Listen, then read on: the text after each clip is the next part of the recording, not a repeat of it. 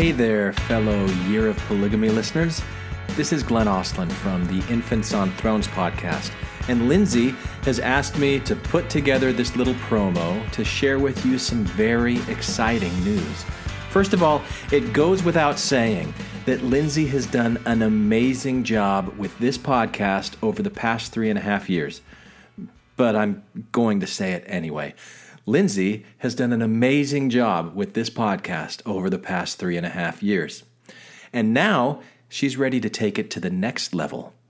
Now, what exactly is that next level? Have any of you listened to the Serial podcast? From This American Life and WBEZ Chicago, it's Serial. One story told week by week. I'm Sarah Koenig. How about S-Town? Something's happened. Something has absolutely happened in this town.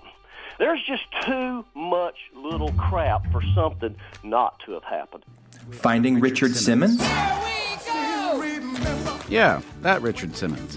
You know the guy. Short shorts, bedazzled tank tops, a big curly head of hair halfway between Jimi Hendrix and Little Orphan Annie.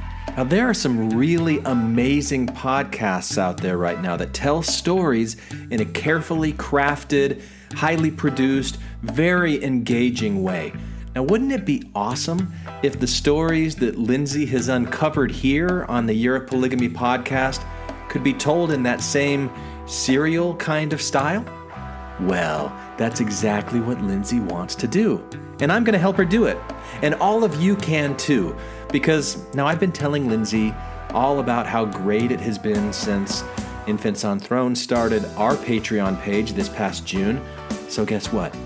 Lindsay is starting a Patreon page for Year of Polygamy too. I know, right? And you can all support her as her patrons. For as little as $1 an episode, you can help support Lindsay's efforts not only to keep Year of Polygamy podcast continuing, but to also start crafting a new sister podcast, Year of Polygamy storytellers kind of thing. So that something like this... There was supposedly a riot that occurs as these men are seen with the women. The Mormon men are getting more and more upset. There was a street riot where there's a big, huge brawl. Nobody was killed, but there was a lot of men fighting on both sides. Could sound a little more like something like this. There was supposedly a riot that occurs as these men are seen with the women. There was a street riot where there's a big, huge brawl. Nobody was killed, but there was a lot of men fighting on both sides. Now, I know that's kind of cheesy sounding. We just added some music, some sound effects, but what we would do is actually script out some stories, would create seasons and would have episodes and would craft it to tell the many compelling stories that there are to tell from the Year of Polygamy podcast. Now, like I said, Lindsay will continue to bring you the Year of Polygamy podcast as she has in the past. That's not going to change. But your support on Patreon will free up some time and resources so that Lindsay can focus on a new direction for a sister podcast. Plus, you really just want to see this woman succeed, don't you? I do. So head over to Patreon/Year of Polygamy and show your support for Lindsay today. I did. Anyone for the closing prayer?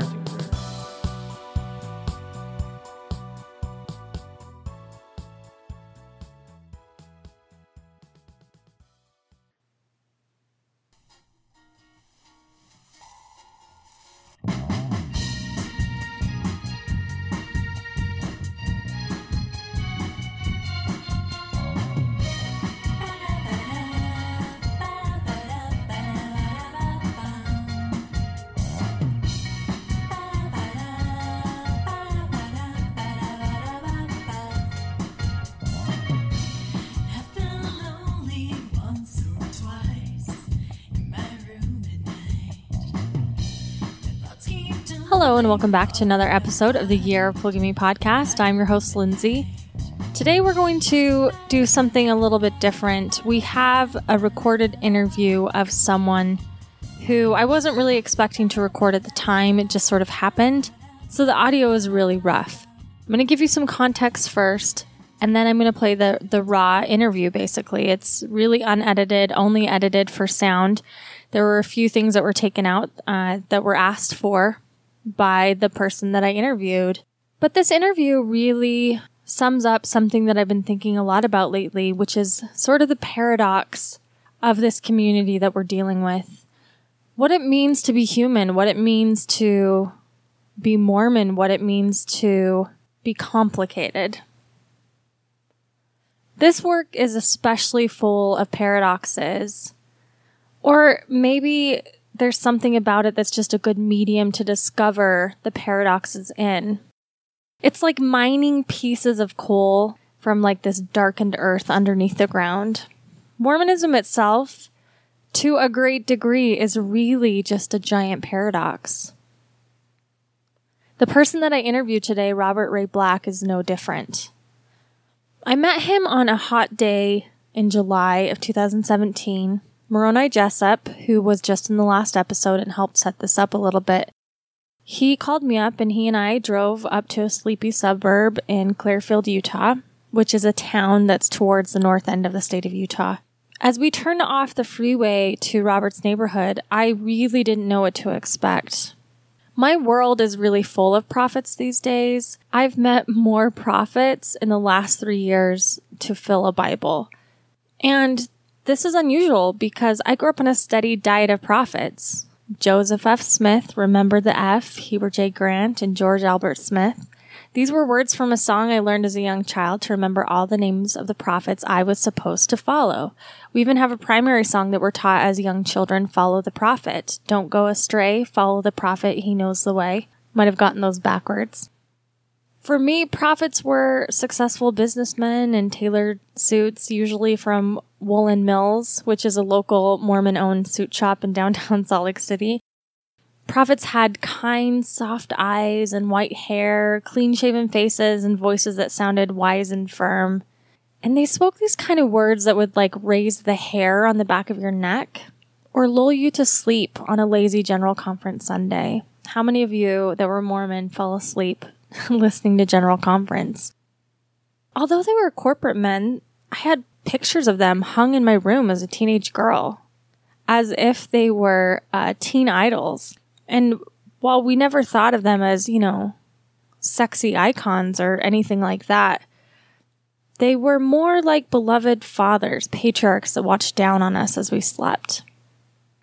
But they still were corporate men, clean-cut and crafted, and we were never to get too close to them. And if we did, the lucky few of us who had the chance to be in the same room as one of these men, we would usually cry and swoon as if we were 17 at a Mick Jagger concert. So there's a paradox right there. I mean, prophets in the LDS church are often rock stars, but without the rock. I don't know if that makes any sense. But for years, this is what the stuff prophets were made of for me. Outside of Mormonism, the idea of prophets is pretty simple. It's pretty broad. It's really anyone who claims to commune with the divine and receive instruction, or sometimes often becoming a intermediary between, God, whatever God is, and the people. In Mormonism, the idea gets a lot more complicated because it's tied to authority. Mormons believe that every individual can commune with God and receive personal instruction. We call this personal revelation in the church.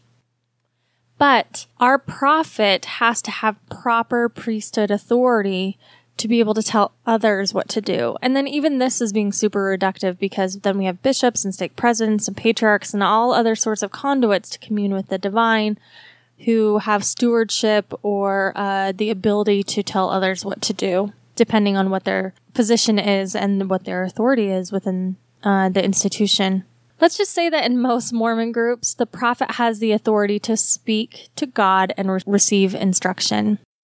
But what happens if you have a religion that relies on the idea that individuals can have personal revelation, where your revelation from God contradicts that of the proper priesthood authority? This actually happens all the time, more than any Mormons know how to deal with. In fact, I would say it's the most frustrating and messy tension in Mormonism. On a really benign level, it can mean being able to realize the advice your bishop gave you about, you went to your bishop with some big, heavy problem, and he gave you some advice that contradicted with your answer to prayer. You just realize that that's your bishop's opinion and you don't have to listen to it. and go on your merry little way. But on an institutional level, this can be quite a headache, as we've seen throughout this podcast. What good is your authority if people don't listen to your instructions you receive from God? What does that mean for your institution if people stop following your rules? This is why the LDS Church, in my opinion, still continues to excommunicate people who question their authority. Mormons are so obsessed with authority, and as you've listened to this podcast, you know authority is pretty important. It's what separates all the different Mormon groups from one another who has proper authority. Authority is so important in Mormonism. Authorities are the keys, the rights to the keys to open the windows of heaven, and they're not for everybody. There's really no getting around authority in Mormonism. There isn't. Because authority means power to control the narrative of what God wants. And in the LDS hierarchy right now, authority is represented by bureaucracy. That's just what it is. It's tailored suits and clean-shaven faces and incisive policy and boardroom revelations signed off by lawyers and publicity firms. Your average LDS Mormon would not like to hear it that way because that's not how we experience it. That's certainly not how I experienced it. I experienced the sweet, loving face of President Gordon B. Hinckley smiling down on me over my bedroom lamp as I read my scriptures at night. I didn't see him as a boardroom, board of directors type company man, but he was both, right? This is the paradox of Mormonism. If you decouple the idea of prophet from authority, what are you left with in Mormonism? These ideas of prophets show up in almost every culture that I can think of, from the Yoruba regions of West Africa to the Native American ghost dances to, Judaism or Islam and Christianity. And in most traditions outside of Mormonism, I would say that it would not be unlikely to have prophets who are strange and unusual. Maybe you get more of an Old Testament prophet like Isaiah, who walked barefoot for 3 years to warn people of upcoming captivity. Or someone like the ascetic monk Simeon Stylites, who was famous for living in solitary confinement inside a cell. He abandoned all personal hygiene and basically lived the life of a beast, inflicting pain and voluntary suffering to commune with the divine. For me, this interview that I am going to share with you today explores these questions of what a prophet is. Is a prophet someone with authority? Is a prophet someone with keys? Is a prophet someone who is strange? Is a prophet someone who is an ascetic? Who is a prophet? Robert Ray Black, to me, is more of a Nostradamus, someone who made the church really mad as they start to change their ideas and commune with God. It's as if Nostradamus meets the Persian mystic Mani, who meets an ascetic Buddha. He's quite the paradox. Moroni and I drove up to a suburb in Clearfield, and we turned this corner into this quiet trailer park in the shade of high-rise apartments. And I want you to walk through this experience because you're going to hear the interview. We walked past a typical fair of pink flamingos and lawn gnomes until we find this trailer home of Robert Ray Black. And the door opens and we are met by a woman who at first I assumed was a daughter. And we walk inside. It's a very, very small trailer home, and there's an old man sitting in his pajamas, his legs half covered by a blanket, his bare toes sticking out, hooked up to oxygen and apologizing for catheter bags and things like that. There's a nurse fidgeting in the back room with medicine, and you'll hear all of this show up in the audio. We have there's a fan on that they had to turn off so we could have better audio. So we have no air conditioning at times, and I tried to take out as much as I could, people wrestling for medicine to give Robert Ray Black, whose health is very poor, as he laid almost flat on his back in an easy chair behind a very interesting painting that was given to him by a woman that was almost going to be one of his plural wives. It was a strange painting of a giant footprint about ready to crush an army of ants. When I asked about this portrait on the wall, what it meant, it was explained to me by the woman in the room. Her name was Rebecca, who told me that it was a woman that Robert was courting. She left it to him as a parting gift, and it was a story of an aunt that was about to get crushed, and she was sad and mourning because her whole family was going to die. This, in just the regular trailer park, I interviewed Robert as Rebecca sat in a comfortable house dress, coloring books. And as we're talking halfway through my interview with Robert, it dawns on me that Rebecca is not his daughter, it's his wife. I managed to interview her, but of course it was over the talking of other people, so the audio is really not great. Rebecca's really interesting. When you first meet her, you don't quite know what to think. She explained very frankly to me that she has a chromosome disorder. She's missing a gene. She's missing a chromosome, or she has an extra chromosome, and because of this, she was always looked down on her whole life.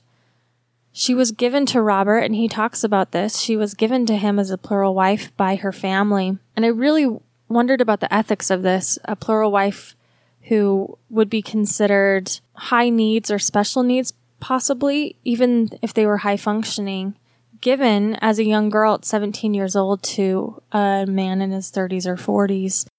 What are the ethics of that? But when you talk to Rebecca, she explains that her family treated her like a dog. They wouldn't let her bathe, and Robert was kind to her, and it was a good thing for her. These are the paradoxes you explore when you dive down these rabbit holes of Mormon fundamentalism. Are these just people who can't be in community anywhere? Or are they people that really see something that other people don't? What does it mean for someone like Robert Ray Black, who will explain as he's gone through his Mormon experience, what it's like to carry, a shotgun into a courthouse, but also be able to give a very kind, loving, patriarchal blessing to someone? What it means to claim God's true authority on earth, but then be given young women as wives as almost a gift. Where are the ethics there? Robert Ray Black is definitely this man of paradox. He's aging and his health is poor. But if you go to his Facebook page right now, he's on Facebook. He has a cartoon meme as his profile picture. And here's his introduction on Facebook. It says, "I am a Muslim. Trump can go to hell." And of course, he's talking about President Donald Trump. In the world of Mormon fundamentalism, to have someone who is against Donald Trump is very fascinating, because a lot of Mormon fundamentalists traditionally are very conservative, or as we say in America, right-wing. And a lot of them voted for Donald Trump this election, but not Robert Ray Black. And what about the Muslim part? What's that about? We explore this in the interview as well, what that means, how that makes sense. How does a man like this, living in a single-wide trailer in Clearfield, Utah, hooked up to oxygen and catheter bags, have over 25 wives? How does he have a following? What kind of authority does he have? What does it mean? What kind of ethics does he have? What do those mean? Those are all the questions we're going to explore in the interview. And although the audio is a little bumpy, I say it's definitely worth listening and sticking it out. Robert is just an interesting man. I'm gonna leave you before we go into the interview of a comment that Robert Ray left in a blog post written by David Bokovoy about faith and belief in 2013. This is a comment that Robert wrote. He said, quote, "I am a doubter. Worse, I am a doubting plig. I believe too much and doubt much. I cannot explain it. I believe the scriptures, but not the backstory. I especially believe the messages of the Book of Mormon. It was a gift from God. But that it was a revealed document, possibly through the stone, but no way could it be any kind of translation of anything. There were no Nephites, except as a vehicle for the story.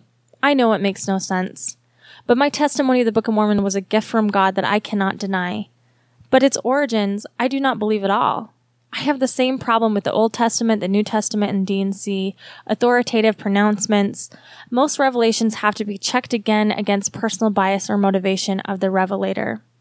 My little offshoot church is made up of mostly men with serious personality disorders or suffer from dissociative disorders. Gifts of the Spirit abound.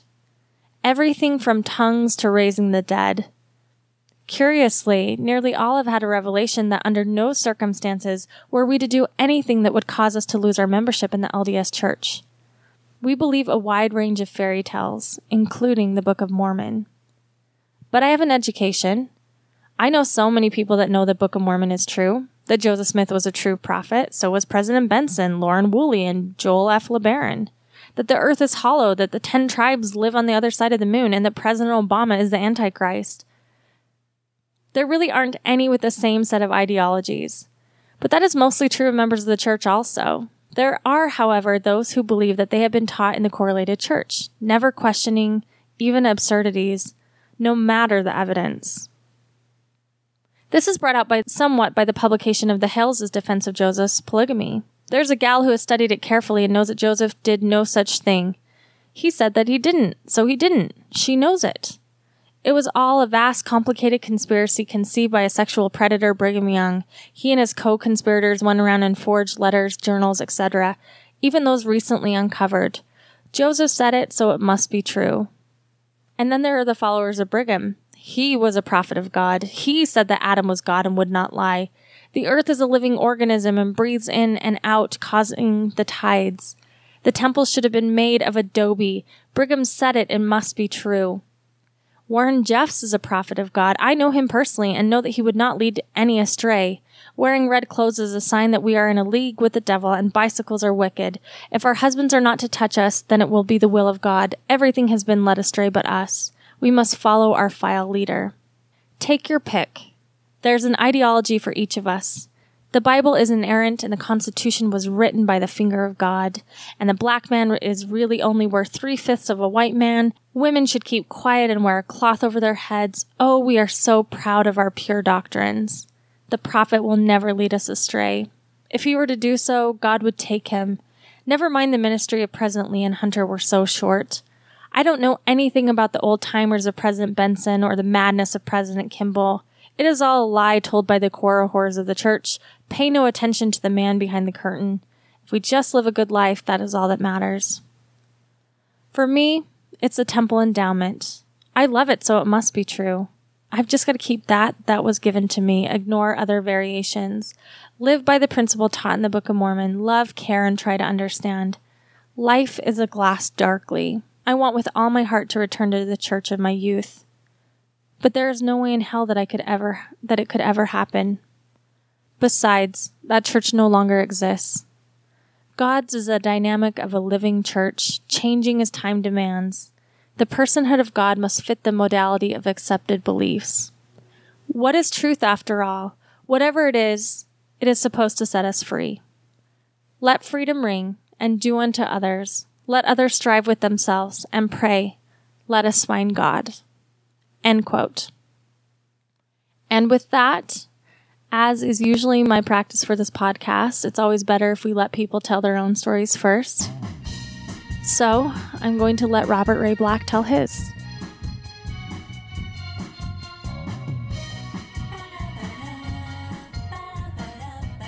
Could you tell me about your story and your Mormon story? I was president of the 422nd Quantum Assembly, St. Louis State mission president, state mission president, and I was fired from my job because I was LDS, and they didn't think that it was brought much honor to the community. What was your job? Oh, I was the head librarian for the Granite City Public Library. And they fired you for being LDS? Yes. Well, I was hired by one library board, and the mayor was brought in under the promise that they'd get rid of me and put in a new librarian who was not LDS. Why did they not like you being LDS? Well, because Mormons are intolerant of females. Were you intolerant of females? Oh, no. I've always loved to have women around me.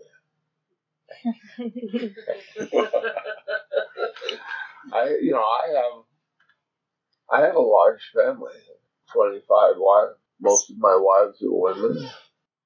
The new mayor, when he came into office, he demanded that I leave.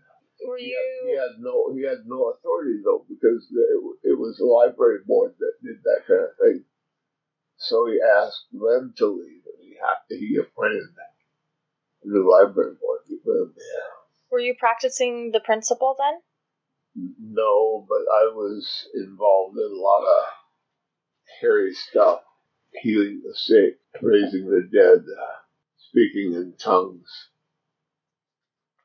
I made the church pretty nervous.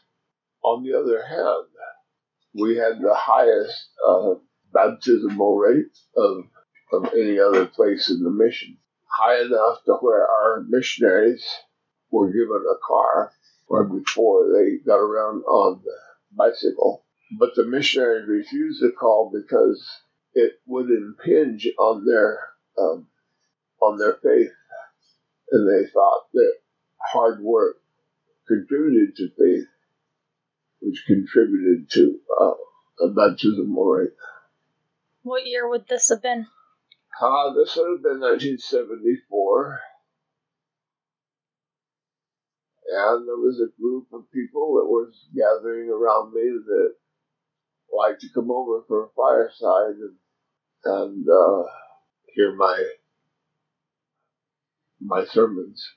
Would you do special healings or blessings then at the firesides? No. You would just speak. Yes. Did you teach about polygamy or plural marriage? Then? Somewhat. What were you teaching from? Sorry. What were you reading or sharing or reading from at these firesides? Just the scriptures or other works? Just the scriptures. That's basically all it's ever been.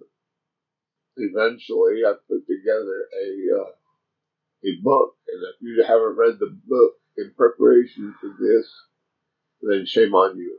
I've read your book. Well, thank you. Remind me of the name. The New and Everlasting Covenant. Okay. Of marriage does not belong there. It's a book on temple doctrine. A small part of it has to do with marriage.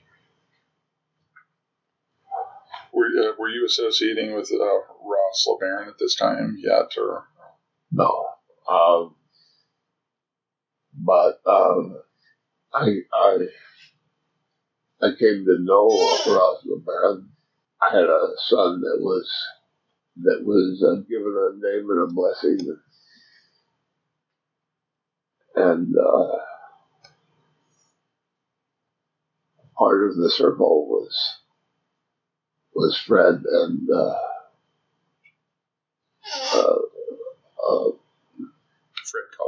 Fred Collier and John Singer. John Singer had been excommunicated, but the leadership did not know that. Anyway. So those men helped bless your son? Yes. When did you grow up always knowing about the principle and about some of the things that most LDS people don't know? Or how did you come to it? I grew up in a suburb of Short Creek, Fredonia, Arizona. Okay. We had pigs in the area, went to school as I did. But you were LDS. Yes, I was kind of a super Mormon. I was involved with genealogy. I'd been teaching genealogy since I was 14 years old. Are you related to any of the other blacks in Short Creek? Or? No. So that's just a coincidence that you had the same last names. Yeah, that's way coincident. What did you think of the people in Short Creek? Well, I defended them. You defended them? My father was a friend to them. He was chosen to speak at at the graduation ceremony for high school. I went to that. I loved it. When I was a senior at BYU and searching for a topic for my senior history paper, I chose the 1953 grade. I did a lot of research on that particular thing. I read the entire series of Truth magazine and the sister magazine, I forget what it's called. Star of Truth. Star of Truth. And so I wrote my paper on that, and my senior history advisor was James. The name is important because he and one other historian smuggled out of the vault of the first presidency the secret journals of William Clayton Allen. James Allen? Yes. He was a BYU professor? Yes. You didn't know that? I never went to BYU. I was an Aggie, so I stayed away from that stuff. An Aggie? Wow. James Brown Allen. He was the assistant church historian. He eventually became so, I think. But Robert and I invited our son over. So hopefully you guys will meet him. Okay. He's in Ogden. So I wrote the paper. I met a lot of people. I had the date to interview the mayor of Short Creek. They lost track of when I was supposed to come, so I was a day early in their estimation. So he was out, the mayor, and I just hung around his office until he returned, and that was 6 hours or so. And I got an awful lot of color that Barlow, is the name that comes to mind, did not intend for me to learn. He was quite upset. His office staff was his wives. They were not properly instructed. So there was that, and I was investigating whether or not I should join up with the FLDS, as they are now labeled. Guy Musser was the one in charge. He wasn't the one in charge, but he was one of the leading lights. In the town. Well, in the movement. Sure. So Leroy Johnson was probably the head then of that organization. I'm guessing. In 74? Yeah, that would have been Leroy Johnson. That would have been, that would have been 68. So you investigated FLDS. Why didn't you join? Well, I went to one of their meetings. We had twins. My wife went with me. We had twins. And I came down with a serious diarrhea. We just screwed out, all over everywhere.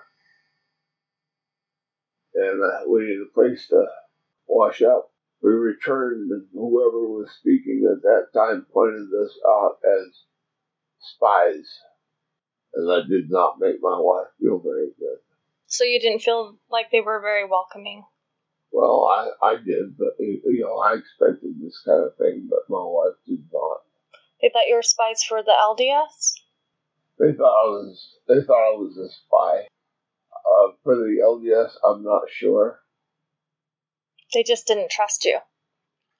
They thought I was a spy. Now, the guy that invited me had not properly filled them in as to who I was. I'm trying to remember his name. A guy, Musser, married one of his daughters. So I wrote the paper. In the process, I read all of the fundamentalist literature I could put my hands on. And in St. Louis, I had this fireside. State president knew that I had believed the Adam God doctrine. He says, Robert, I've been a bishop, state president for 35 years. And I want you to know that actual polygamists believe that doctrine. So when I left the St. Louis area, there were many that left with me, and they were all of the lights in the state. So when I left, when Elders Quorum president, ward clerks, they all left with me. Not really with me, but they chose as a reason to leave, the reason that I chose. And the stake organization did not know that there was no real connection. But these men were a part of my fireside. And there was a lady named Bonnie Norder who was in love with me. And really quick, what area was your ward in at the time? Where were you living at the time? Granite City, Illinois. You're in Illinois? Granite City, Illinois. And that's where you were the librarian? Yes. Okay. So a woman was in love with you. She's writing me love letters all the time. But she worked as a secretary to not only the man that was in the state presidency, but when I left, when that was reorganized, and this man became the state patriarch. And so Bonnie Norder took down his blessings, and he would edit them to his satisfaction, and they would be recorded that way. That disturbed her a lot, but she went to him and she said, "What do you think about my becoming a plural wife?" And he said, "Well, are you talking about Robert Black?" And she says, "I'm not going to answer that question." "Do you know Robert Black?" I'm not going to answer that question either. So at this time, you were only married to one woman. That's true. So we moved into Salt Lake. I think it was the Kansas state, but I'm not. What happened with this woman? Did she follow you? Did she become a plural wife? No, she was out there still in St. Louis. But because the state presidency was absolutely sure that she was my plural wife, they were not only moving on me, but they were moving on her also. And I felt really bad about this. So I bundled up my letters and took them to the bishop and had him read my letters, her love letters to me. Definitely improper. But they showed that she was not married to me. And I had my bishop call her bishop, and the charges were dropped. But why didn't you make her a plural wife? I can't divulge that. When there was a complaint drawn up against me in the St. Louis state, I disappeared, and everybody that I knew, more or less, disappeared with me. And in an attempt to stem the flow, the state priesthood meeting, in-state priesthood meeting, it was announced that I had been excommunicated for adultery. This is 3 months before I was actually excommunicated. So they announced this in your Illinois stake? It was St. Louis stake. Sorry, St. Louis. So I lived and worked in Illinois, but I was in St. Louis state. Okay, so back in St. Louis, they announced that you're excommunicated, but you're on your way to Salt Lake now. Yes, and I wouldn't have known that except the full-time missionaries were absolutely, they thought it was some sort of a prophet. So the missionaries were loyal to you and would give you word. And so they sent me a letter saying that everybody had been told that state priesthood meeting had been excommunicated for adultery. That was a violation of church procedure to do that. Anyway, they didn't know exactly where I was. and Elder Peterson was on the hunt for me. That's Marky Peterson? Yes. When he finally found me, he went to the state president and demanded that I be excommunicated. Now, the state president was present when I gave my son his name and blessing. And he told Elder Peterson that he had never been in a meeting before when the Spirit of God was as great as it was then, and that he would not excommunicate me. In fact, he gave me a temple recommend. He said he wasn't even going to ask me the questions because the Spirit revealed to him whatever spirits that revealed to the president. Anyway, and Elder Peterson said, well, I'll have you removed. We'll put somebody in who will do that. And my state president was the brother of Harold B. Lee. So you were saying that Marky Peterson... He talked to my state president, President Lee, brother of Harold B. Lee. And Elder Peterson told him to excommunicate me. He refused. Now, by this time, my bishop had read all of my letters, and he wanted to be in on what was happening to me. So I told him, it's okay. Nevertheless, we discovered that the power of an apostle was greater than the power of a brother of Harold B. Lee. So he was dismissed. Elder Peterson was stopped by the police for speeding, and he rolled down his window, and this motorcycle cop came over and said, "You're speeding." Elder Peterson said, "You know who I am?"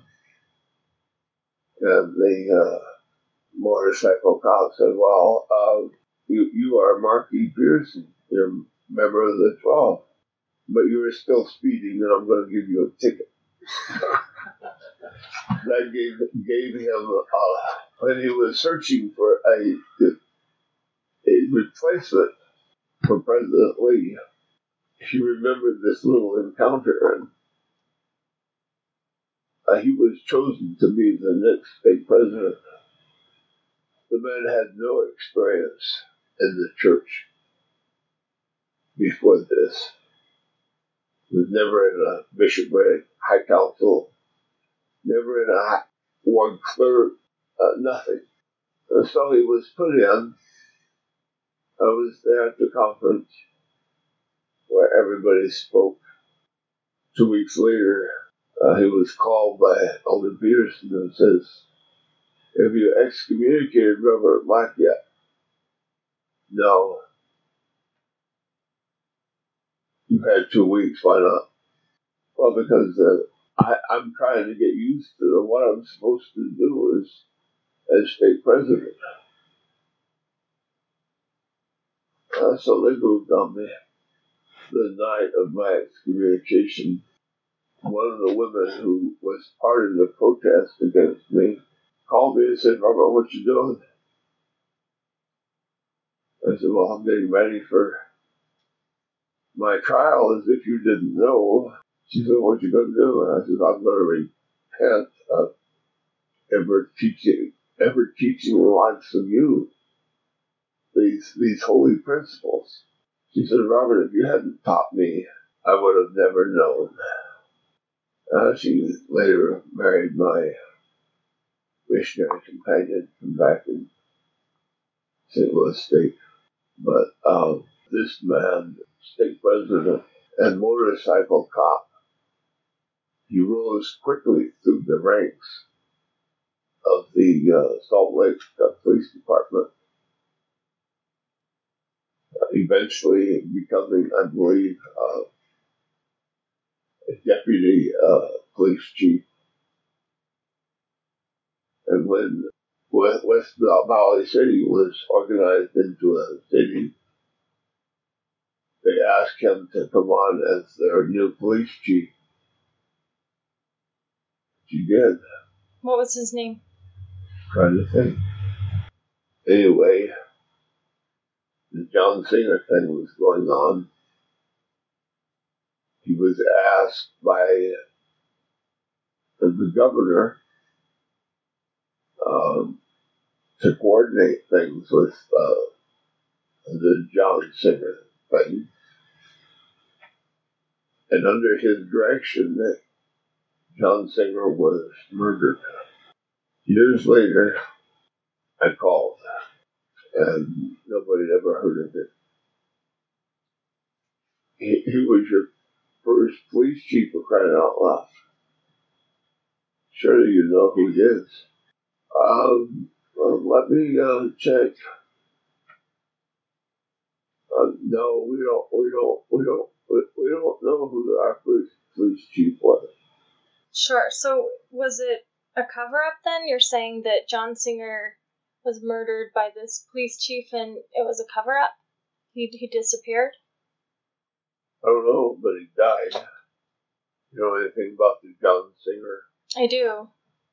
Okay. Mickey was cousin to my first wife. And Ross LeBaron, by the way, is my uncle. My father's name was Elmer LeBaron. They're brothers. Oh, I'll have to talk to you in a minute, too. Yeah, in fact, her grandmother was courted by Spencer Kimball. Oh, Spencer Kimball courted your grandmother? Yes. So, I only heard that story from him. I didn't really know my grandmother. She told him that she was sorry she couldn't marry him because it was not spiritual enough. And instead, she married. Well, at the time, he was an insurance salesman in Thatcher, Arizona. He became my first state president. Spencer Kimball did? Spencer Kimball did, yes. The thing is that when my grandma died, I was only a baby at the time. I really did not know her. You didn't know her? Mm-hmm. So after John Singer dies, what happens to you? Well, there was very definitely a cover-up. Well, I guess we should go back. Let's go back to your mission, your excommunication first. Whatever you want, let's go. So they excommunicated you? I was brought up on charges, about 30 charges. I did not know what they were. Had you taken on a plural wife yet? No. So I brought in witnesses in preparation for a defense against adultery and polygamy. I was found innocent of that. I was found innocent of everything except believing and teaching the Adam God doctrine and believing and teaching that the manifesto was not the literal word of God. And why didn't Mark Peterson want you, or why didn't the church want you teaching that? Well, it was a forbidden area. But they never denied the doctrine? Well, eventually Spencer Kimball issued a press release saying, I guess it was something he said in conference, saying that they did not believe in that, and something like that. That is also discoverable. It was an editorial to the church magazine published by the Deseret News. I can't remember the name of the magazine, but when he said that, I had just purchased a press and had started up the Mormon Underground Press. I did not know how to run the press yet. But I had a friend that was in law school. He was the main editor to the University of Utah Law School magazine, of which I don't remember the name, but that too is discoverable. Anyway, he came over and helped me print my response to the message that President Kimball gave in conference. And we worked all night long trying to get that printed. We were not able to do it. And he assured me that when he was on his mission in Germany, that was what he did, was run a press that was identical to mine. And he said, Robert, I guess God really doesn't want you to print this. 2 o'clock in the morning, and decided to go home. And I decided I was going to give it one last try. It worked. I printed off 2,000 copies. 2,000 copies of what? I think the name of it was Adam God Theory Denounced or something like that. It was a compilation of sayings, starting off with this saying of President Kimball and a similar saying by Marky Peterson in his absurd book against the Adam God Doctrine. So I was passing these things out. Marky Peterson once supported you and he stopped supporting you? How did you know that? I guess I figured because you were excommunicated. I was a witness to a group of men who were issuing temple recommends. There was this barber in Salt Lake. I can't remember his name right now. But he was a notorious laborious. And apparently he stole a case of temple recommends from the distribution center. He's dead now too, but Wardle is his name, Wardle. But his name is discoverable. Do you know that name, Marlon? I think so. Isn't that Bonnie's? Bonnie was his wife? No, Bonnie was never his wife. Okay. But he was a notorious anti-Mormon speaker. He stole the recommends, but he wasn't supportive of Mormonism? Yeah, he thought it was a joke that he was giving out. He owned a barbershop and he was giving out these fake temple recommends. I mean, there's nothing fake about the temple recommends. Sure. He would just give them. Did you have to pay for the recommend? I think he gave them out. It was just a joke. I see. And in one of my library classes, I did a bibliography on Gerald and Senator Tanner, an exhaustive bibliography. And the guy that I hired to type it for me thought that it was really great. So he stole it and published it on his own. But Arrington was church historian, and he wrote me and asked if he could have a copy. He already had a copy, but he sent me a check for $5 for it. And I was going to keep that for the rest of my life, but I didn't.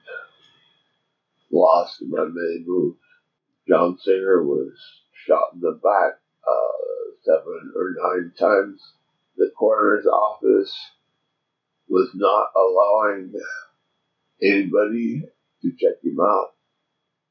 I had a friend that was an orthopedist, and I and he and I think Fred went to the mortuary in the middle of the night, and I distracted the man left in charge while Cully and Fred, and I think one other. Is Coley Fred? I'm sorry. Who's Coley? Cully Christensen. Coley Christensen. Christensen, okay. Yeah. He wrote an Adam Got Me. Yeah. It wasn't very good, but it was the best that had been done up to that point. Anyway, they snuck down and examined the body. He stuck pencils in the bullet holes to show the trajectory. Took beautiful, beautiful pictures. Almost lost his license. Nevertheless. Took pictures of the body? Yeah, Coley Christensen was a doctor, wasn't he? Yeah, he was an orthopedist. Okay. He soon found his way out of the church. I think he's back again. His adventures out of the church were not great. They arrested John's wife, and Bonnie and I went over to see her, see how she was standing up. She wasn't. She was drenched in tears. Her face was red because the tears out of her eyes. They had arrested her, took her babies away from her. She eventually got them back, and there was a chapter 2 to this story that involved Adam Swap, who had married 2 of her daughters. And there was a movie made about all of this. I'm sure you've already seen it. Yeah, I saw it back in the 90s. What's the name of the movie? I don't recall, but it was... It's called Children of Fury. Children of Fury. Yeah, it was a made-for-TV movie. So it was also called Siege at... What was it in that little community that they lived in? Marion. Siege at Marion. Siege at Marion. At Marion, yeah. That's good, because people listening to this might not have all this background, so it's always good to kind of translate it for people who don't know. Okay. So after John dies, what do you do? What happens to you? Did you feel in danger? No, I was pretty much an idiot. They had a hearing as to whether or not they could take legally take the children away from Vicky. And I knew that there was going to be this hearing. So I purchased a shotgun. Like I said, I was an idiot. And wrapped it around my overcoat, which was huge, heavy. And I carried in 2 tear gas bombs. I was ready to meet the fury of the court. You carried weapons into the court? They were wanding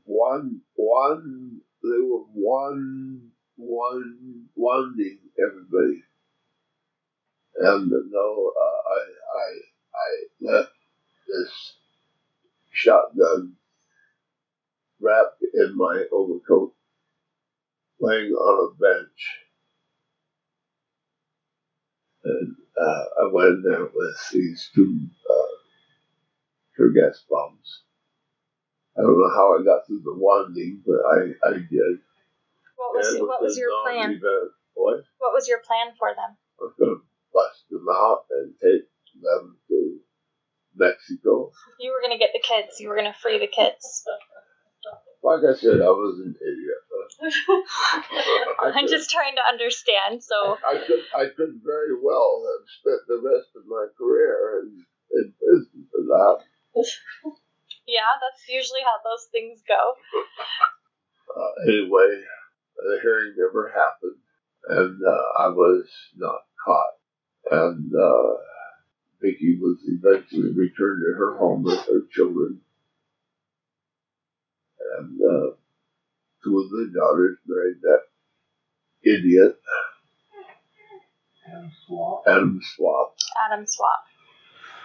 who was far and away more of an idiot than I was. So. Okay. Why do you think that time? Why was that time so violent altogether? I mean, you have Mark Hoffman with his bombs. You have all these murders. You have some suicides. Why was it so violent? What do you think? Well, first of all, there had never been a homeschooling effort in the state before John Singer was killed. And he was kind of a martyr. And when he died, when the homeschooling effort became a big deal. Became very politicized, political. Yeah, so there was that. And I created documents on the Mormon Underground. I became somewhat notorious. I was the agent for Salt Lake County. The agent for Davis County was this bishop named Christensen, who was blown up in the murders. When you say agent, explain to us what that means. If you wanted not permitted documents, we could get them for you. Okay. So it was Christensen in Davis County, me in Salt Lake County, and in Utah County it was Strack, who ran the grandfather's bookstore. So what kind of documents were you getting people at the time? Anything and everything. What if they wanted, like, the endowment ceremony? Could you get that for them?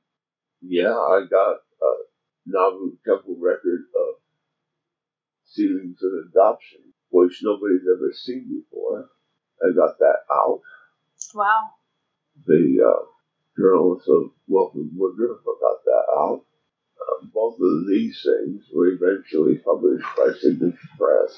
It was not supposed to be known who had a copy of this, but I was approached by Sam, horrible with names. He ran a bookstore in Salt Lake City. Sam Weller's book? Sam Weller, asking for a copy of my Wilford Woodruff journals. I was given $100 for a microfilm copy. You know, after I was excommunicated from the church, I felt I had full license to take whatever I pleased, and I was pretty successful in doing that. How did you get some of the documents? So I got the place of Laban without killing anybody. That's good. Now, what was your question? How did you get the documents out? How would you even... Were they locked down then like they are now, or...? Well, they're not locked down at all now. At that time, I had a lieutenant who I tried very hard to mask his identity. I stole a book of temple recommends and gave him a temple recommend, which I think Cully signed, and my wife, Karen, signed as bishop and state president. And they used this so that he would be able to access those records. I had a copy of deeds, which I gave him. That was all handwritten. So, for somebody who wasn't looking at what he was reading, they wouldn't know the difference. Anyway, he took the microfilm roll and went out into the hall where they had a Xerox machine, and he was supposed to show them the line that held the name of his ancestor. It was a long line that he was standing on, and by the time he got to the head of the line changed his mind and went back in. But nevertheless, he swapped that roll of microfilm for my roll of microfilm on deeds. And he went in and stared at that deeds thing until a lady came and announced that she had his lunch and please come out and get it. Went out, got the original documents, and swapped it back. I took the purloined microfilm to a place in Salt Lake. It was one of only 2 places west of Denver that printed hard copies of microfilm. I took it there. I told him I wanted a hard copy. He looked at that. He says, "Hey, I recognize you." I about fell through the floor. He said, "You're from the Temple Index Bureau, aren't you? We can just put this on your tab." I said, "No, I'll still pay for it out of my pocket."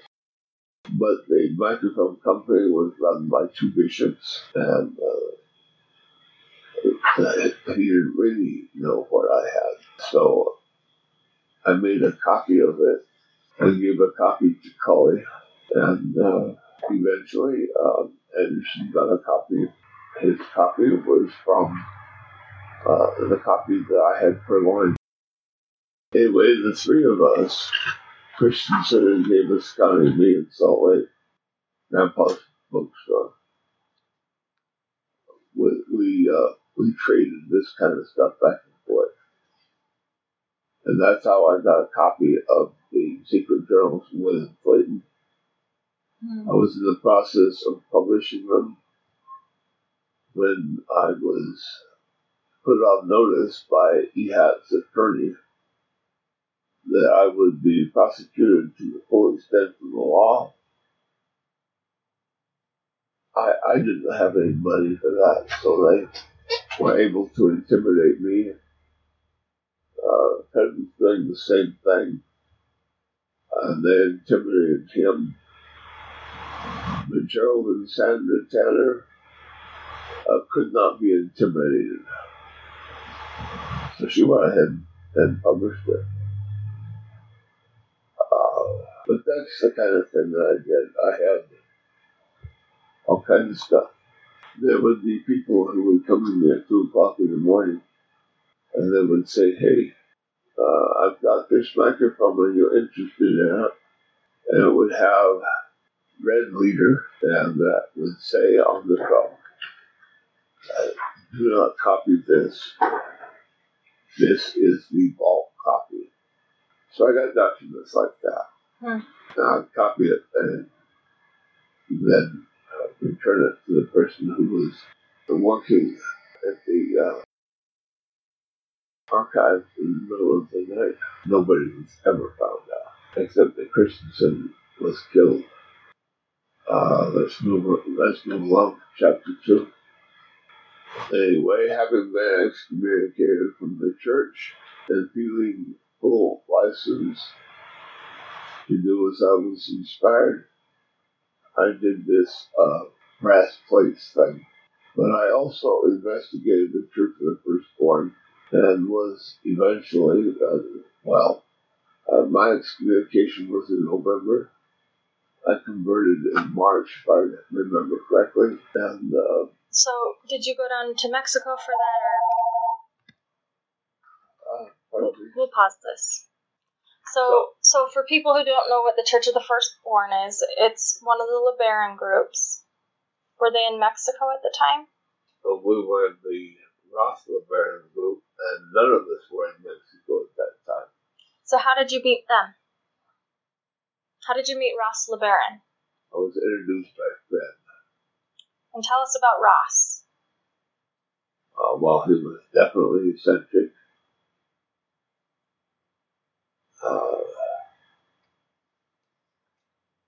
He would herd a bunch of goats,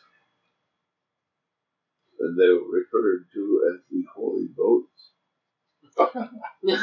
Where was he living at that time? He was living in a shed. one of those commercial sheds where you put your things in protection. I've heard about this shed that he lived in. It was in South Salt Lake, but So what made someone like you, who had been rubbing shoulders with LDS apostles, feel like a man in a shed with a bunch of holy goats had something to offer?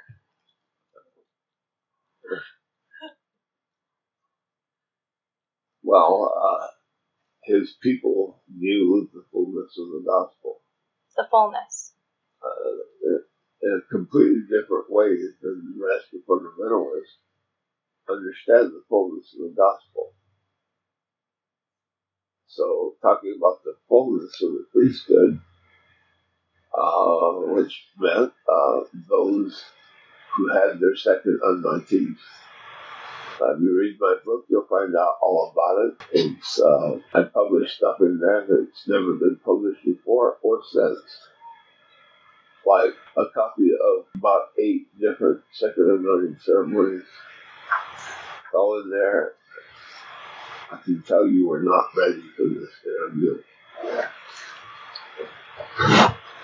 So, I don't know. I think you'd be surprised. Lindsay's done some pretty intensive interviews, even on this subject. So When I interview, I want to make sure people that are listening, if they only ever listen to this, that they would understand. Yes. Well, I was excommunicated in November. I was rebaptized in one of those places spring that had a lot of individual pools. over by the airport, or Yeah. Was that common at the time? Were a lot of people baptized there by the airport? I was. Who baptized you? Fred. Fred Collier? Yes. Okay. So you converted to, what was it like? How was it organized? What did you do? What was joining it? There was a presiding patriarch, Ross, and his minions. which was men that had been sealed to him. Is that correct? Yes. So you were still practicing the law of adoption? Yes, we were. As a matter of fact, we had been since 1950, when it was organized. Among the original members of the Church of the Firstborn was Brigham Young III and Chase Kimball. He was Chase Kimball III, except he was called Chase.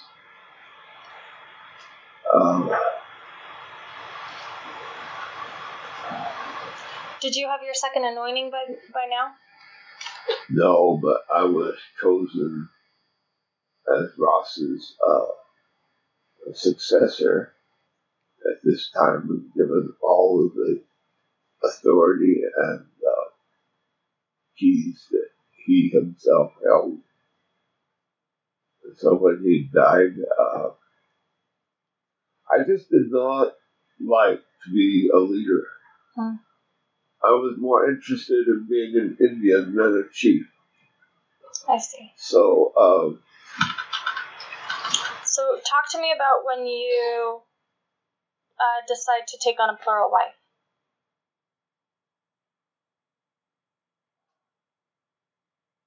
my wife was not in favor of the deal. Alma, Rebecca's father, wanted me to go down there, and I told him I couldn't because my employment was such. I couldn't risk those jobs that I had. I was an engineer out at Chula Army Depot. and I was an instructor at Utah Technical College, as it was called then. Salt Lake Community College now. And I told him I couldn't come. I'm sorry, but I had a really good collection of documents by then. He wanted me to come and bring my books. I'm sorry, Alma, I can't. After saying that, the next morning I was fired from my job as an engineer at Solar Army Depot. You were fired. I was fired, and my contract was up with the college, and they would not renew it. They had tried to get rid of me before, but they couldn't find anybody who knew the material like what I did. So they sent one of their staff back to school to learn this. When he came back, when they hired him, I was off. So this is a sign from God that I was supposed to go to Mexico, along with my books, which I did. And I joined up with Rebecca's father, who said, look, I will give you as a gift of my daughter if you come and mingle with us. I had my own notoriety at this time, and this is important for Alma to last very long, because a person like me, a troublemaker like I was, and a troublemaker I will always be. He made a mistake. He should have never left me in. Anyway, I got a prize for Rebecca. So your first wife's name was? Karen. And she wasn't supportive of this, but you took Rebecca on as second? More or less. There was another sister who was killed. She was my second. Rebecca was my third. I see. What was the wedding ceremony like? With Rebecca? Yes. I had 3 of them.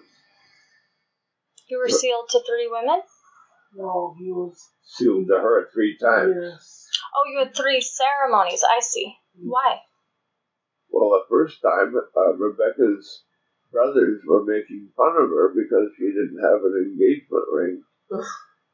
And so I gathered up all of the money that I could. We went to Casa Founders, searching the jewelry store. They only had one, and nobody there knew where it was. Eventually, I found it. They only had one ring that was large enough to fit her finger. I purchased it. It cost me every dollar that I had. Anyway, we went back to the community, and we went back to her brothers. I said, see this? This is not an engagement ring. It is a wedding ring, and from now on, she is my wife. So they thought I was kidding. I wasn't. The second ceremony, all of the lights in the community were invited, and we had a formal ceremony conducted by Rebecca's father. And I was working for Banco Rural at the time, designing their first computer systems, writing all the code for the bank. It was a big deal. It was a way big deal. And the bank president came to my wedding, and he gave me as a wedding present 3 things. Full use of his car, and he'd already rented a hotel room in the finest that Casas Grandes had. And he gave us his permiso to spend week in the villa that he owned in Guanajuato. And we went down there and had the time of our lives. So did you like Rebecca and did she like you? Well, it was hard at first. I told the family that I was not going to marry anybody unless they showered every other day. And well, yeah, she was coming. I was her school teacher, and she was coming to school smelling of urine and bloodstains all over her dress. She had to be cleaned up. Anyway, she was, and I fell in love with her and I married her. What did your first wife think? She was aghast, and she had a cousin, a nephew who was an attorney, and she divorced me at that very moment. How did you feel about that? I loved her. She was the love of my life. She didn't understand it that way. She thought of it as a kind of betrayal. There is a biography of me, by the way, somewhere that she wrote. That Karen wrote it? Yes. Was it very friendly or fair to you? Well, it made me out to be a kind of... It was more friendly than what I deserved. I see. Nevertheless, it painted me as a vocabulary escapes me. Not asshole. Something more friendly than that. Anyway, it does exist. If you bother me about it, I'll try to get you a copy. Yeah, we would like that. So you took on Rebecca. What happens after that? My sister, Judy, was killed in an accident. Took on Rebecca, and I got kidney stones.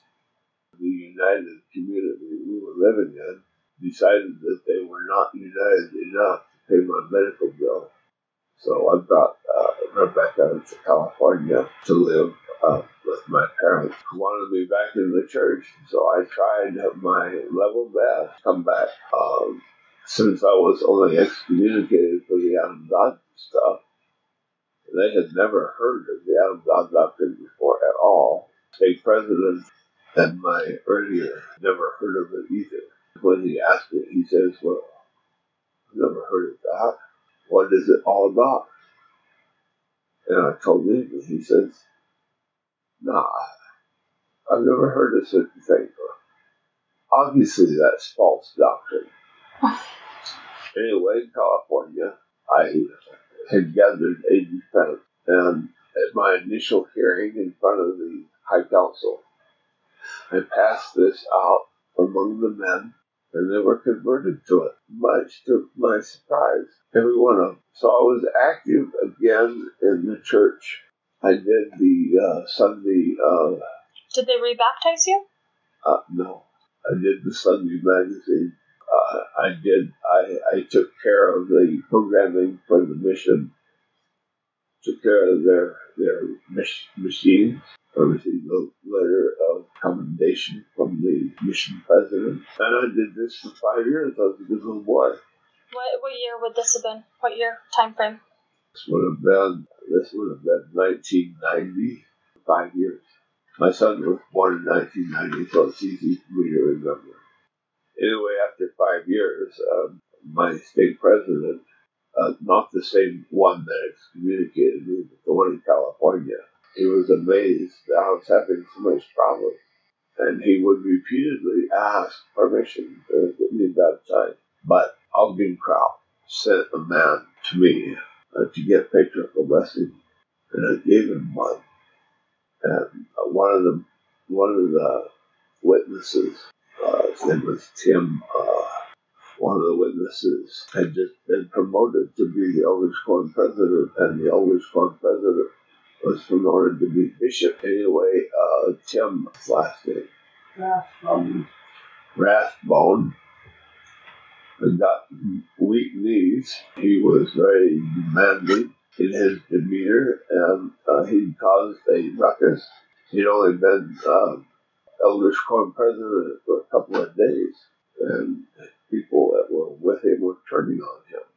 So he turned me into the church for giving a picture of a blessing without the proper documentation. My bishop called me and he says, "What are you doing, Robert? What are you talking about, Bishop?" He says, "Tell me about this blessing." Oh, and that was a picture of a blessing. He said, "You don't have the authority to do that." He says, "I've been a bishop and a state president for years and years. I'm here to tell you, you will never be allowed back in the church in this lifetime or in the next." Wow. So I brought the Church of the Firstborn together, and we started meeting twice a year, as was the tradition before. Where were you living at this point again? Was this when you were in Victorville, or? Oh, this is prior to Victorville, but Okay. yes, this is in San Bernardino. So where would you meet twice a year? Where would you go? There was a member, Ed Alder, who lived in the West Desert. Would be to his house. I had moved during this time to Victorville, and most of our reunions were there in Victorville. And we had a collection of interesting people come. Now it's different than most of the group paradigms, because all of you men that were meeting together were in essence patriarchs or connected to a patriarch. More or less, that's true. Who had the ceiling keys? I did. You did. And where did you get them? From Ross. The story is in that book. Please read the book. And Ross claims that he got his from... Alma de Who got them from Lester? Who got them from Benjamin F. Johnson. Am I correct in that? No, that's correct. Well, I kind of want to backtrack just a little bit, because I want on record, you and I have discussed the topic of the AUB or the Allred Group. We've discussed it over the past decade, and you and I haven't always agreed on it, but I think that there should that it's unquestionable that the AUB would not have their temple ceremonies and endowments had it not been for you. Had it not been for me, and I would like your story of that to go on record, your interactions with Owen Allred and Joseph Thompson, and because this is something that you and I have discussed quite a bit. So, okay, listen. In the beginning, more about the middle. One of my adopted sons wanted to live socially, united order, and we weren't doing that. So he jumped in bed with John, who was a member of the AUB in good standing. You know who it is, John Llewellyn? No. John Cross. I'm exhausting all yeah, you're shooting in the dark. Anyway, John Bryant. John Bryant, yeah. He joined up with John Bryant. We were not too happy about that. Thanksgiving of that year, and I don't remember the year, we had our annual meeting, and everybody decided that we were going to live the principle. What year was that? I'm trying to remember. It would have been prior to 1980. It's all in the book. It would have been prior to 1980. So Ross organized this social group, United Order, and we were agreed that we would have all things in common. But at this time, another adopted son was writing a book. Ross went to him and wanted $500 out of his kitty that he was putting together the book for. Why do you want that $500, Ross? Well, I want to purchase some jewelry, and we're going to go into the jewelry business. So that was, we were working in his shop, which is his living room in a condemned home. There under the power line, he was given free access to use it until they raised the building, everything.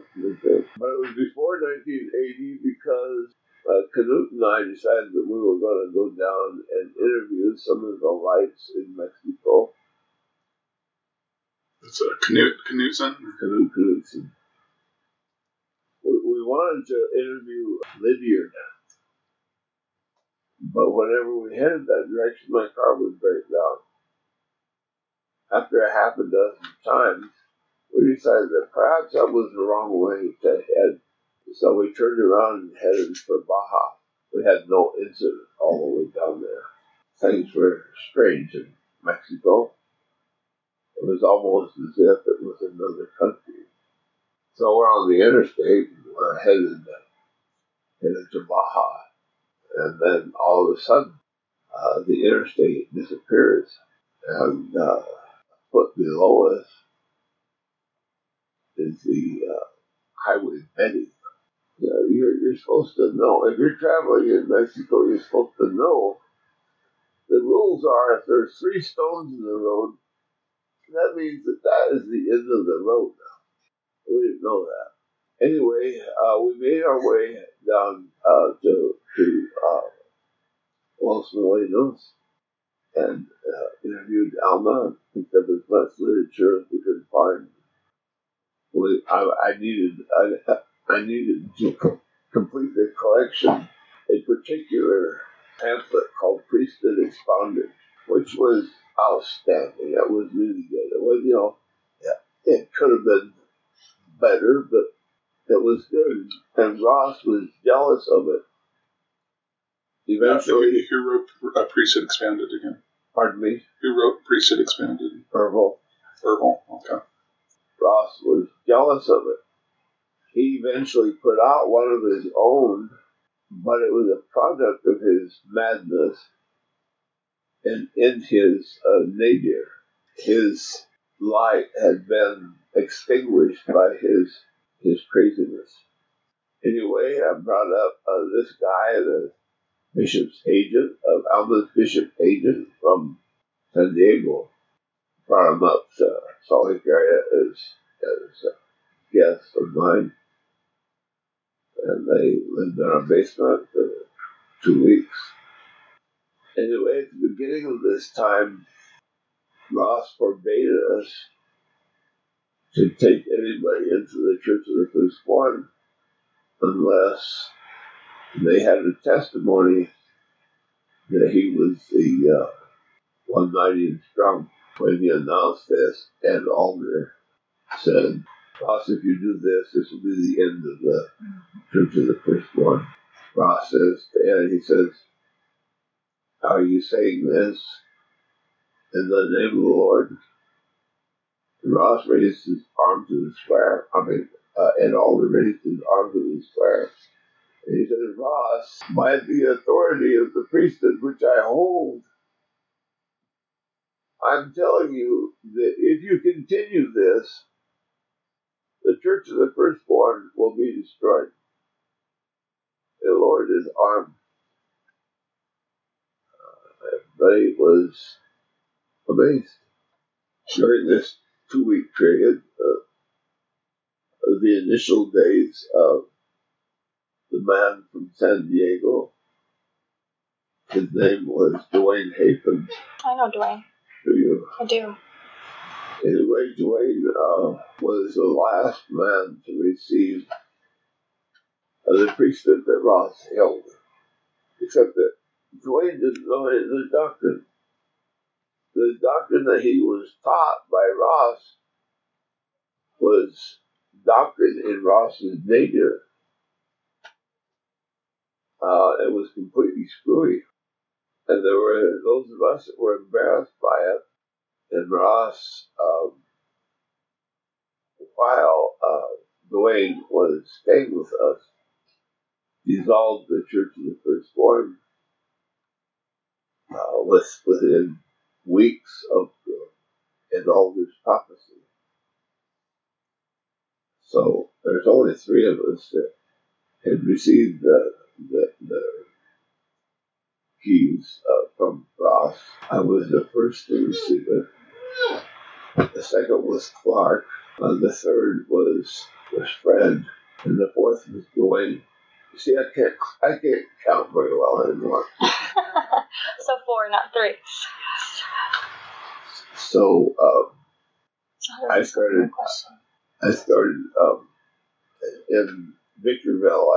I started doing endowment stuff, and Where did you do those at? in my home. In your home. And what garment? Did you use the garment in the endowment? Yes, we used the regular LDS garment? old style garment, The old as style. it was called. That ties up the front. Long Tied at the sleeves. front. But the Allred movement, for some reason or another, actually I do know the reason, had changed the marking on the right side. They did it because they suspected that was the way it should have been. Well, I can prove that it had not been that way. Even from the WHO, it was the way that the LDS had it. So the Allred group still has the wrong marking on the right side of the garment? I don't know whether they still do or not, but now that they have the documents, they certainly should have changed it. Sure. But, so when Ross died, things went to his lieutenant, who's Marlowe, can't remember his first name, and he died exactly 1 year later. It was up in the air. It was a contest between me and Tom. Green? Yes, I told Tom, hey, I'm just an Indian here. I don't want to be the leader. I had tried for many years to find somebody to give that to. I didn't want it. He said, well, I'll do it. And he played back his second anointing tour that was on, Where did he get that done? he got it from Ross separately from me. Ross's cubicle. I see. Anyway, later I said to him, you know that your second anointing is not legal. Why do you say that, Robert? Because this and that, the other thing are not present in your second anointing. And the second anointing that Tom got is in my book. Second anointing that he gave his followers, that's in my book. You really need to read my book. Is it still on Amazon? I don't know, but We can link to it when we put this up online. I can give you a copy. That would be great. Do you have a copy? You know, I lost my copy when I had an online, like a digital version. Do you want? And you want a hard copy? Yeah, I'd like that. Rebecca, are you sleepy up? Yes, I have just been falling asleep. Go get So wait, this is Rebecca that we talked about that you married? Yes. Yes, Oh, okay. I'm his wife. Well, I knew that. I just didn't know. He talked about 25 wives, so I didn't know if you were... Rebecca? I'll go and get it. 2 of them, please. Check out this link on Amazon. Okay, yeah, we can link to that so people listening can buy the book. I'm sorry, I haven't been sleeping very well for the last 2 nights. Oh, that's no problem. You look, Please. I don't know where from, but you look very familiar. Your face just... When you guys were living in New Mexico, her dad came to visit you guys. Her dad's Mel Sullivan. Oh. Yeah, he was going to straighten me out. That sounds about right. He came there at the invitation. Rebecca, please. Talk to me about the rumors about the LeBarons being crazy or violent or dangerous and the hit list and all that stuff. I know that there are different LeBaron groups, but where did you land on all that? We were not a violent group. There were some of us that were wearing a sidearm because they were afraid.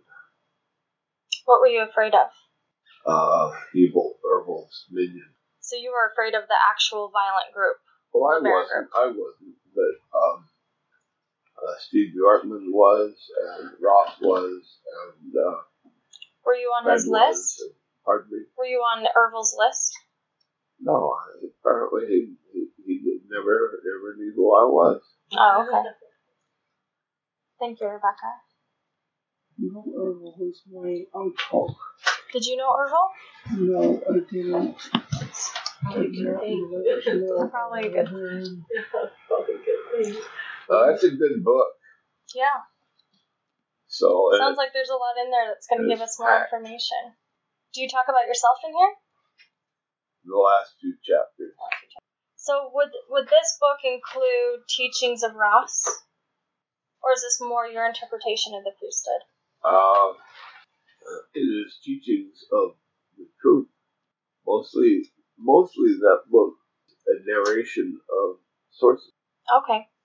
Similar to what Ogden does, Ogden Kraut. Yeah, as a matter of fact, Ogden would come twice a year to visit me and to raid my library for documents. One of the people that my uncle Errol had killed was his only brother. I mean, his only brother. Yeah, I know that story. It's a very sad story. Yes, it is. Anyways, Ogden Kraut and his sidekick, Hal, they escapes me. They had received their second anointings from Fruitcake that lived on the other side of Page, Arizona. Alex Joseph. And his family knew nothing of it. I knew because Hal told me, and Hal was a member of Ross's group with us. So when I announced that fact, his family was in some distress. They knew that I must be a liar. We were a small movement. Those that were converted to Ross numbered just about 100. So there is a numbered list available. I don't know where, but it is available of all those names. On that list, I am number 13, meaning that I am trouble. So where are you now? What do you believe now? Well, I was converted to Islam by an angel. The conversion process is really simple. You state in front of witnesses that there is no God but Allah, and that Muhammad is his prophet. How did that happen when you were such a servant for Jesus, for Christ, and Mormon doctrine? How do you accept both beliefs now, or have you rejected one? There's a lot of people among my Muslim friends who think that I'm trying to convert Islam into Mormon fundamentalists. They're not really happy about how things go, but as a product of all of that, I had many wives that wanted to be sealed to me. Some were only sealed to me for 10 minutes when they discovered that I was not going to support them. Were these women that followed the Church of the Firstborn? They didn't know anything about the Church of the Firstborn. Would they call themselves independent? Some were Christian, some were Muslims. When the angel came, there was a witness. I married her. But her divorced husband came to her and says, "Look, I want you back." So she asked me what to do. I said, "Go on back with him." And we talked for another 3 or 4 months after that. But then she stopped listening to me and didn't for 3 years. She is known to the Muslim community as Shakina bin, her last name, is elusive. But she's Muslim, but she's sealed to you as a plural wife in the new and everlasting covenant? Yes. How many Muslim wives do you have sealed to you? Actually, her name can be found easily by Moroni here because we are all together in a secret group. A secret Facebook group. Okay, so how many women are you still to right now? 25. 25 still. But you only live with Rebecca. Correct. I see. And how many of those wives are Muslim? Most. Most of them. And so I'm just curious about this part because this I didn't know anything about. You maintain belief in Islam and Christianity at the same time? Okay, first of all, the word Christian and Christianity is vulgar. It didn't exist until the first Christian church was organized in, the name of the town escapes me. But the history of this is in the book of Acts. Antioch is the name of the town. Anyway, those of us, and long before I knew anything, that's not true. Long before I joined up with the Muslims, I lost a thread. I'm sorry. Help me find it again. She was asking. I was just asking if you still hold on to your Mormon belief with Islam. Rebecca, I'd like to talk to you too if we have a few minutes. Yeah, I did hold on to that. But we still did ordinances, many adoptions, many second anointings, not necessarily in the Muslim group, but they were there. I was adopted into a Sufi group, which went teaching the student line of authority directly to Muhammad. Taking the pledge, most people say or are asked to say part of the pledge that they support the Quran. Do you read the Quran? I do not support it. You do not support the Quran? I do not support it. Why not? As a matter of fact, my second secret group called Problems, which was my airing of my problems to my Muslim friends who would help me understand the truth. Do you recognize Muhammad as a prophet? Yes. And you recognize Joseph Smith as a prophet as well? I do. Okay. I guess that's what I was asking, how you meld the two together. Well, Joseph Smith, he's near to us in time. And if the propaganda people were defending him 600 years AD, then his story would have been whitewashed to the extent that Muhammad's has been. I see. But Muhammad, still, his story is kind of amazing. It's very similar to Joseph Smith's in many ways. In many ways. In the Quran, there's a mention about plural marriage. And we're told that you can have up to 4. You have 25, though. I know. Muhammad did also. At 11, everybody knew about, but there was more. There's a paper done on that, which I have the paper in French, but I don't think I have it in English. I might have. So you're no longer part of the Church of the Firstborn. You just are, I guess, independent. Okay, the night before I was visited by the angel, I had given the mantle to another man named Ken Blake. His grandmother was one of Ross's other mothers, and his wife was a cousin of mine. Now, we didn't know that until after everything was said and done, but that's what it worked out. I see. They're in hiding in the state of Washington. So they carry the mantle, and I don't know how this works. So when you give your mantle to someone else, do you give it up? Not entirely. They have the promise of the mantle. I continue to have the, I don't remember. Anyway, I continue to have that so that things can continue to be done. Are you a prophet? Am I a prophet? You saw an angel like Muhammad and like Joseph? Yeah. When I became a member of the Sufi group, I was asked about that.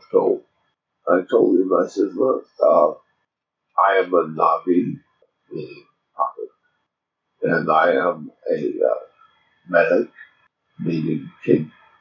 Can you accept me in this? And he says, absolutely we can.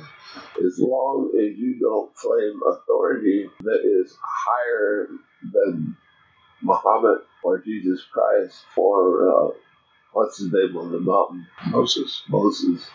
But I don't think he knows all the things that I'm doing. If he did, I think that he would be a god. What would you like people listening to know? When one becomes a Muslim, he pronounces a thing that among the Jews is called the Shema. It was also pronounced by Jesus Christ, the Shema. Among us, it is called the name escapes me for the moment. But basically, there's only one God, and it is Allah. Well, what about the Son of God? Well, there are no sons, according to the traditions of Muhammad. Muhammad venerates the Virgin Mary and tells the story, which includes her virginity. It's all in the Quran. So I can embrace Islam because of the one God. I can embrace Muhammad because of the rule of Allah, and it was the rule of Allah that came down upon the shoulder of Jesus, and that was the holy anointing that made Jesus king. Anyway, that thing, the rule, was bestowed on me again by the Sufi saint that brought me into Islam. And the woman that was there, she didn't want to become known at first because she has standing in Islam. She's known as a healer, and she's known as a historian. And Rebecca, we just finished printing off a copy of that book. Can you find it? It's a thick book, has many pages, 400 pages. We had a hassle, you and me, because... I remember what you're talking about now. Okay. Does anybody mind if I turn on the soy cooler? It is hot. I don't mind. We have to go soon. I have another meeting, but Rebecca, could I ask you a few questions? Sure. Can you just talk to me a little bit about yourself? Are you okay with that? Just tell me There's something you need to know about Karen. So it's only in the Roberts' mind that they're married. Karen does not consider herself married to Robert. Do you consider him married to other women, or are you? When it comes to the women in Ghana and these women that he just marries over the phone, I can't tell you that I understand how any of that works. Do you believe in the principle? She means all married, Rebecca. Well, I was raised in polygamy. My dad was actually a polygamist. He married at least 15 wives. So. But when we were married, Rebecca entered into a vow and promise that she would not impede my collection of wives. So I would say to some extent, yes, I believe in polygamy. Are you LDS? Yeah, I still consider myself LDS, even though I haven't been to the church in quite a while. Okay. Are you converted to Islam? Not very much. Not very much. No. Does that bother you that she doesn't recognize all your wives, or? Every person is independent of themselves, and women included. There's special doctrines for women. One is they do not have to attend mosque. They do not have to do salat. They do not have to pay their duties in the home, and that's where they're expected to be. Yes, when I married Robert, I was 17, and I was in the 4th grade, Robert's 4th grade class, because my dad really did not want his kids getting an education. That's why he had a problem with that. There was one day that everybody in the 4th grade, everybody else was misbehaving except for myself.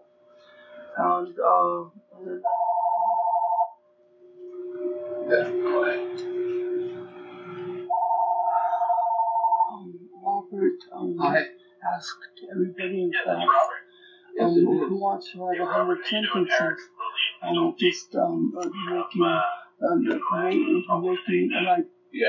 putting up if you don't behave yourself, you're going to be writing 100 sentences saying what you're doing wrong, you know what I mean?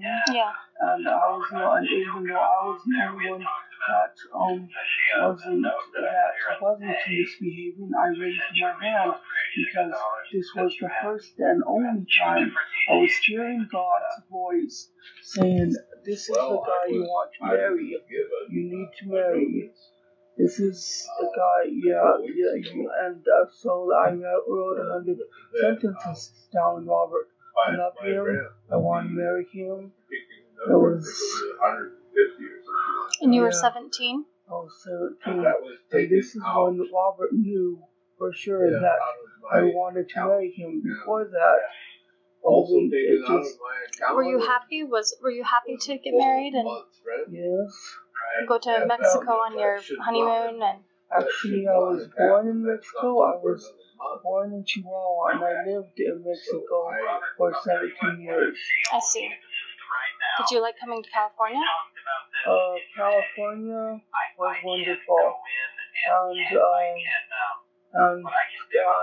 and Utah, in my opinion, is just as good. I love living there. I love Utah. Until I moved to Utah, then I really missed California. Do you follow Robert as a prophet? I need to have the 380. Yeah, in a way, I consider him a prophet to some extent. Yes. I paid way ahead. The lady that was taking the reason why I hadn't been taking a shower, I wasn't clean enough because my family, I was born with an extra chromosome which me retarded, and my family treated me like I couldn't learn anything because of my disability. I didn't learn anything. Were they mean to you? Part of my family, yes, they were. I'm sorry. The way Robert puts it is that they treated me like worse than they would treat a dog. They would at least, you know what I mean? So marrying Robert helped you. Yes, you were treated better. I would definitely say that. When I married Robert and people started treating me like an adult. Yeah. And then I felt really liberated, like I had been, like a big burden had been lifted up from me. That makes sense. I can imagine. Yes. That's a hard way to grow up when you're treated that way. Yes. Well, thank you for talking to me. Is there anything else you want to say before I turn this off? I can't exactly say that I knew Ross because my dad was the one that the first time I met Ross, my uncle Ross, was when Robert introduced me to him. My dad did not introduce me to Ross. I did not really know my uncle Ross. Pause this and then just have him for a minute. Then we brothers. This is Lindsay again. So you get the gist. The audio became too hard to handle at this point.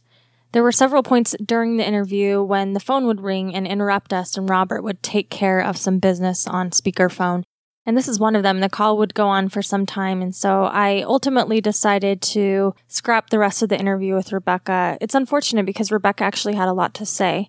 Remember when I talked about Rebecca at the very beginning of this podcast? She is someone who, as Robert explained, was gifted to him by the LeBarons for the fact that he would come and speak to their group. You can hear Rebecca talk a little bit about her embarrassment about why she wasn't allowed to shower and why she was treated like a dog. That's why I left that part in there, even though the audio is hard to hear. She would go on to tell me about her children. She has 2 children who don't live with her anymore. That's a mixed blessing for her, having them close and having them far away. She also takes really good care of Robert. That should be underscored. The entire time while we were doing this interview, Rebecca would get up and rustle around in the kitchen and get Robert medicine and take good care of him. I suspect she's been doing that for a long time. This interview just gives you a little bit of insight into what it means to be a Mormon fundamentalist prophet or someone who has a following. Rebecca is an important reminder that behind all of these men are these women doing all of this work. Now, Rebecca, of course, you heard her talk about it a little bit blithely, but she seemed to dismiss most of Robert's internet marriages and phone marriages as not valid. And that brings up another interesting paradox. What is a ceiling, and can it just be a temporary thing? Would Joseph Smith have done that in this day and age? We know that Brigham Young especially played around with the idea of time-only ceilings and time and eternity. So is it just different in the internet age where you can just get on the internet and seal yourself to someone? We see this happening in the remnant movement. There's rumors of bonded marriage, the idea that people chose each other before they came to this earth life, or in a previous earth life in a different mortal probation, were sealed to each other. And so why not seal each other now? What about special connections with people? What does that mean? Can you just seal yourself to anyone, even someone you met on the internet? Robert, for me, asks all these questions, all these paradoxical questions about ethics, about faith, about truth, about religion. The guy is a Muslim Mormon. You don't run into very many of those at all. So I hoped you enjoyed this interview, even though the audio was a little spotty. And we're going to continue covering the topic of fundamentalist leaders in the 1970s. We'll see you next episode.